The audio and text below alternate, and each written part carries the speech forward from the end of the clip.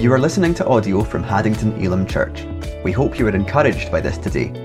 For more information about our weekly services or Messy Church, you can find us at haddingtonelimchurch.com. Happy Father's Day. To celebrate the occasion, I might have shared a few of these last year. I have a few dad jokes. It's something that happens when you become a dad. You just begin to get into the realm of dad jokes. We actually got our son-in-law, when he became a dad, we got him a book on jokes. I was going to tell you a time-traveling joke, but you didn't like it.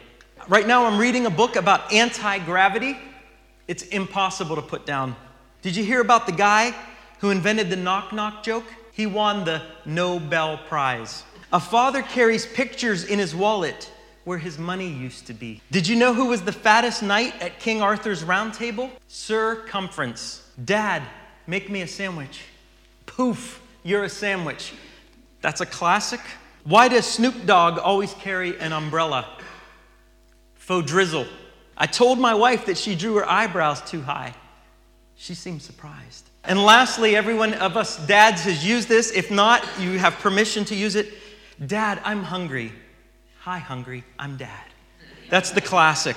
Years ago, Hallmark Greeting Cards, which is one of the world's leading card companies, volunteered to go to a prison and allow the inmates to send Mother's Day cards to their mothers for free. They were overwhelmed by the response, and they had to extend the offer another day to accommodate all the requests that came in. So that company offered to do the same arrangement for Father's Day. To the company's surprise, not a single inmate requested a card to send to their dad. And that spoke volumes. Fathers are extremely important in the life and development of their children. And it's been something in adverts in the years since. They always seem to, especially in sitcoms, in films, the dad is always the buffoon. They make it like the dad's clueless, he's uninterested, he's so square, he has no idea about anything. But they're extremely important in the life and development of their children.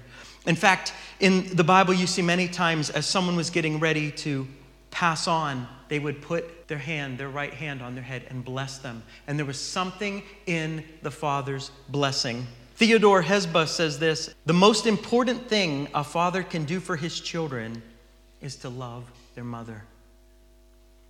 I found that to be true in my life. It's like more than what I could teach my daughter, more than what I could say, more than what I could do. It's that she would know that I loved her mother. For those of you who don't know, I was raised in a single-parent home. Some of you around Christmas time met Mom. She came across for a visit.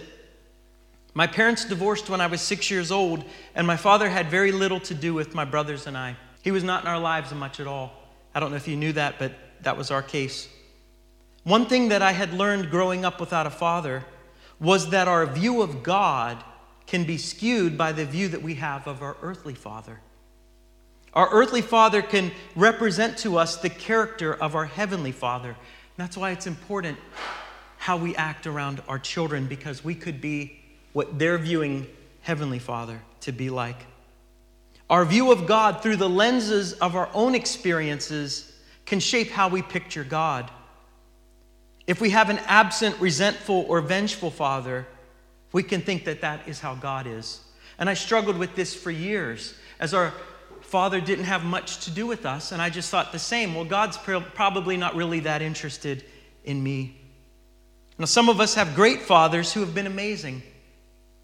Maybe some in this room. I see Henry has a shirt that says such. Those of us who either don't know God or have not read much of the Bible will have a hard time seeing God as anything other than a mean, ready to smite you God with a club on his shoulder, just waiting for you to mess up. But if we read our Bibles, and as we read it and get to know him more, we begin to see that he is a perfect, loving Father. Jesus would say that God is love. And also he said, if you've seen me, you've seen the Father. In fact, he said he came to reveal the Father to the world. Friends, the Father wants us to know him and be known by him. He wants us to know him. God is not a faraway, uninterested being up in space somewhere. He's not the big guy in the sky. He wants you to know him. He's searching for people. He wants everyone included. And one way he accomplishes this is us. He wants us to tell people. He wants us to be his voice, to be his hands, to be his feet. He wants us to go and tell everyone about him. And see, this is where we may fail. See, if we view God as anything but a loving Father, the way we see him or present him to others in a way can repel people instead of drawing them.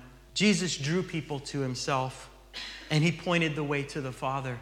My pastor friend used to say that the last thing that you would want, he said, is someone knocking at your door selling wrinkle cream who is covered in wrinkles.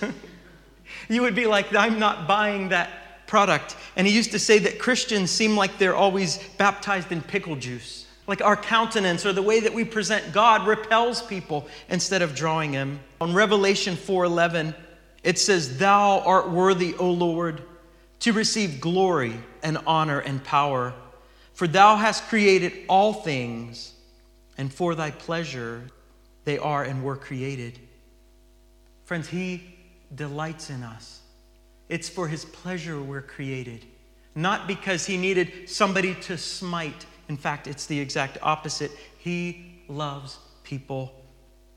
Jesus said that as he was leaving, he said to his disciples that he's going on ahead to prepare a place for us. Do you ever think about that? That he is preparing a place for us. He knows what color we like. He knows if we want curtains or blinds. Like, he's preparing a place for us because he wants us there with him. He loves us. And this was something that really blew my mind this morning. Was thinking about John. You know, John always wrote in his gospel that he was the disciple that Jesus loved. But he was the one that wrote it. And I always thought that in a sense, like he was boasting. Hi, I'm John. Hi, I'm the disciple that Jesus loved. But what blew my mind was, I don't think it was boasting. I just think he grasped it. I'm John. I'm the disciple that Jesus loved because he grasped that Jesus loved him. And we can say our name, I'm Mike. I'm the one, the son that Jesus loves. I think it is not boasting, but when we grasp how much he loves us, we could all say, I am the one who Jesus loves. Luke 14:16 says this, and he said to him, and he's telling a parable, Jesus is speaking, a man was giving a big dinner, and he invited many. And at the dinner hour, he sent his servant to say to those who had been invited, come, for everything is ready now. But they all alike began to make excuses. The first one said to him, I have bought a piece of land, and I need to go out and look at it. Please consider me excused. And another one said, I have bought 5 yoke of oxen, and I'm going to try them out. Please consider me excused. And another one said, I have married a wife, and for that reason I cannot come. And the servant came back and reported this to his master. And then the head of the household became angry and said to his servant, go out at once into the streets and lanes of the city, and bring in here the poor, the crippled, the blind, and lame. And the servant said, Master, what you commanded has been done, and still there is room. And the master said to the servant, go out into the highways and along the hedges and compel them to come in, so that my house may be filled. For I tell you, none of those men who were invited shall taste of my dinner. The master of the feast was determined that some would enjoy what he prepared. Imagine if you've ever hosted a dinner party or you've hosted a garden party and you have everything ready and everyone can't come. And you're like, I don't want this food to go to waste. I don't want my house to be empty. The master says, go find anyone and everyone you can find and bring them in. If those originally invited make excuses, the master commanded his servant to go and persuade or to compel them to come and fill his house. Jesus said to compel to indicate God's great desire to fill his house. Now, it wasn't just grabbing someone and dragging them, although sometimes it seems like that's what we may have to do, because these outsiders and outcasts needed to be convinced that they are welcome. compelled by love. One of the things that I loved when I was reading about William Booth was that he and his wife are so compelling those to come in. But the church that they brought them in didn't want them there. They were poor and they were smelly. And it says that they even would throw like dead cats at them as they would walk through the streets, compel them to come in because he wants his house full. And sometimes we need to convince people that you're welcome here, because sometimes churches can be the least welcoming place. Not this one, but it can be that way. Spurgeon says this, Charles Spurgeon, "So if we're to have many sinners saved, we must go out of our own quiet haunts and go forth into frequented places. We must preach in the street or at the marketplace or on the village green."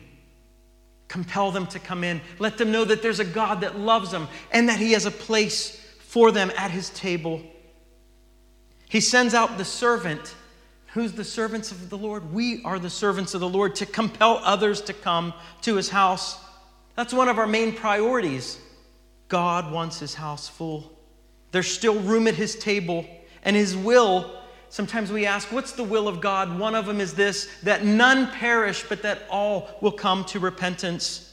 So as I said, I'm the father. I have one precious daughter, Judah. She'll be 28 in a few months here.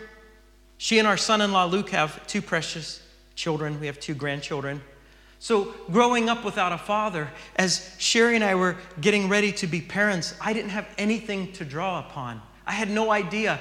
My brother that you met a few weeks ago, he's only, believe it or not, 11 months younger than me. In fact, we're the same age for 2 weeks. His birthday's late November and mine's early December, and so for 2 weeks we're the same age. So I had nothing to draw upon. I didn't have like a sibling that was a few years younger, so I knew what it was like to be around a baby. I had no idea. I didn't know what being a father would be like. And I'm thankful for a few godly men that were in our lives, and they helped my brothers and I. And I'm extremely thankful for an exceptional mom. Mom had us in church every week, and to this day I'm so thankful that she had us in church. So I desired to be a good father. I didn't want to just be a dad, I wanted to be a good one. So to prepare for this, I read a lot of books. I would encourage you, sometimes men may not be readers. In fact, if that book comes in the post and it's that big, we're already dreading it. We want pictures and we want it to be 17 pages. But I read a lot of books, and I found this resource called Focus on the Family. And they taught a variety of ways to handle many of family life situations using a biblical, godly viewpoint. And I found that very helpful. If you desire to be a better parent, I would encourage you to look up resources. Today we have so many things available. Back in the day, we didn't have many good books to read. I think there was a few books on child rearing. To be a good father doesn't happen by chance. Every Christian parent ought to be waging an all-out battle against the forces of darkness and be very intentional to train up their children to know Christ and follow him. It even says in Proverbs, train up a child in the way that they should go, and when they're old, they won't depart from that path. Train them. It doesn't happen by accident. It begins, and this is where I don't mean to step on your toes, but it begins by setting the example. Gotta walk the walk.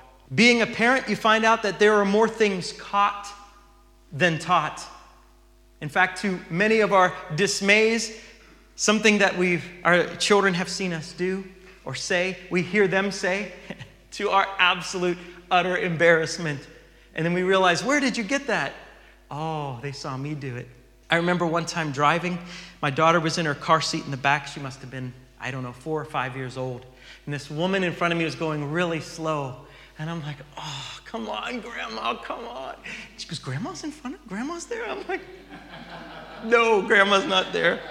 Our children are always watching us, and they're learning. They want to see what we're like when we lose our temper. They want to see, are we praying late at night? I told you those times where Mom would be praying 2, 3 in the morning, and I would hear noise, and I would go into her bedroom, and she would be crying to God, praying, because we either didn't have something or that she was bringing us before God, and it did something deep in my life. Clarence Buddington Kellen says this, my father didn't tell me how to live. He lived and let me watch him do it. So this is for all of us. Are we taking time to read the Bible and pray with our family? Are we making sure that our family gathers with God's people on a Sunday for worship and teaching? Do we talk at home about spiritual things? Our children want to engage with us. They want to hear stories about how God moved in our life or how God answered prayer. They want to know about spiritual things. Do we apply God's word when there are conflicts or trials at home? This is interesting. When Jesus, his disciples said, teach us to pray. Teach us to pray. In Matthew 6:9, he tells us to start our prayer, to come to God like this: Our Father who art in heaven.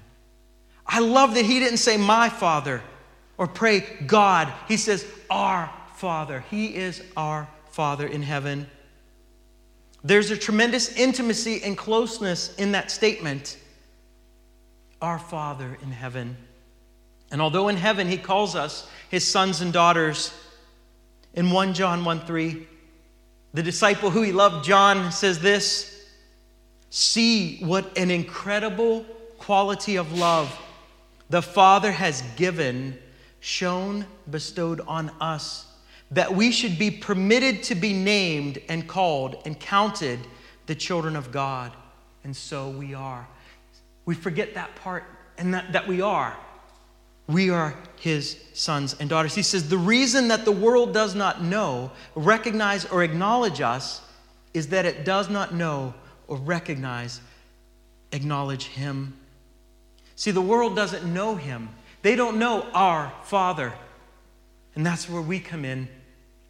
We are to represent, or as Sherry likes to say, to represent him to the world. See, this world has this skewed view. If they believe in God at all, they think he is the God with the club on his shoulder. And we need to represent him. Our job is to reflect the glory of God to the world that doesn't know him. To be, as Jesus said, salt and light to encourage people to come. God proved that he loved us. Today, if you have ever struggled with the idea that God loves you, here's the proof. He gave us his own son. He put it all on the line. Don't miss the gravity of that. He put his love on the line for us, and he gave it all.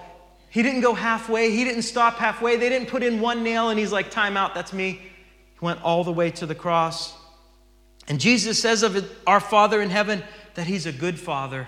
And again, sometimes if our view of our earthly father is skewed, we don't see God as a good Father.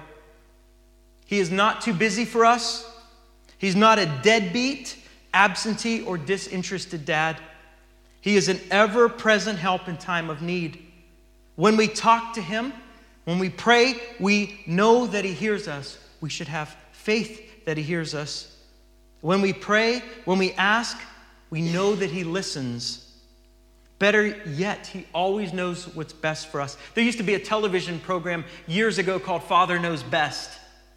And it almost would be laughable today. People would say, my dad doesn't know best. He doesn't even know anything. Father knows best. He provides for our needs, and he molds us and disciplines us like a good father would his children. He delights in us, and he actually desires a relationship with us. There was nothing we could do to earn it. No amount of good deeds or our desire to just be better or do better could bring us into the family of God. Ephesians 1:5, Paul writes, for he foreordained us, he destined us, he planned in love for us to be adopted or revealed as his own children through Jesus Christ, in accordance with the purpose of his will, because it pleased him and was his kind intent. I'm using some of the scriptures today out of the Amplified because I do love that bit. It says it was his kind intent. It was something, intent means something that is planned, proposed, purposed, or designed. His kind intent, his love for us was to, from the foundations of the world, to adopt us into his family. He did what he planned to do by giving his only son to take our place and pay the debt that we owed. Our sin had earned us nothing but death and hell and eternal separation from God. So Jesus took our death and the wrath of God upon himself at the cross. He conquered it all so that we wouldn't get what we deserve. He took what we deserved, which was the punishment and death, so that we could have what he deserved. He lived a spotless, sinless life, and what he deserved was eternal glory. And he exchanges with us and gives us eternal glory and right relationship with the Father. In John 1:10 through 12, and it says, he came into the world, and though the world was made through him, the world did not recognize him. It did not know him. He came to that which belonged to him, to his own, his domain, his creation, his things, world. And they were his own, did not receive him, and did not welcome him. But to as many as did receive and welcome him, he gave the authority, the power, the privilege, the right to become the children of God. That is, to those who believe, adhere to, trust in, and rely on his name. Gives us the right and privilege to be his children. In Psalm 68:5, it says that he's a father to the fatherless and a judge to the widows is God in his holy habitation. See, he's a father to the fatherless. He's been one to me. He's been one to me. Many Christians live with what my friend calls an orphan spirit, where they don't feel that they belong. They're not part of a family, and they have like an orphan spirit. They live like they're all alone in the world. They feel isolated, lonely, and abandoned. But friends, with Christ in our life, we are part of his family. When we accept him, we are part of his family, and that feeling should never be. We're his children. We're adopted in. We have a father. It says he's a father to the fatherless. He is a friend that sticks closer than a brother. He says, can a mother forget her child? No, it says he has engraved us on the palms of his hands. It says he will never fail us. He will always show compassion. He will heal our hurts and comfort our hearts. He forgives us when we mess up. He disciplines us because he loves us and knows what's best. Our Father treasures us. Sometimes, like, you might be saying today, even before I finish, I don't believe that, or I have a hard time accepting that. Psalm 103:13 says this, just as a father loves his children, so the Lord loves those who fear and worship him with awe-filled respect and deepest reverence. Know him and draw near to him. Just as a father loves his children, the Lord loves us. Jeremiah 31:3, the Lord appeared to him from afar, saying, I have loved you with an everlasting love. Therefore, I have drawn you with loving kindness. And it says also in his word that his kindness leads us to repentance. Not his wrath, not his anger, not his justice. His kindness leads us to repentance. His love toward us is eternal. In that song, In Christ Alone, there's a line in it, it'll be on the screen, and it just says, from life's first cry to final breath, Jesus commands my destiny.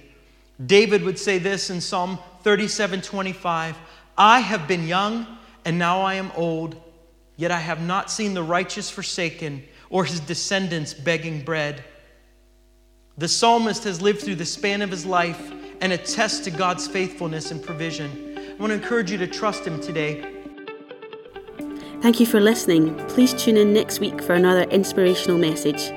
If you're in the East Lothian area, visit us online at haddingtonelamchurch.com for information about how you can join us for our weekly Sunday services.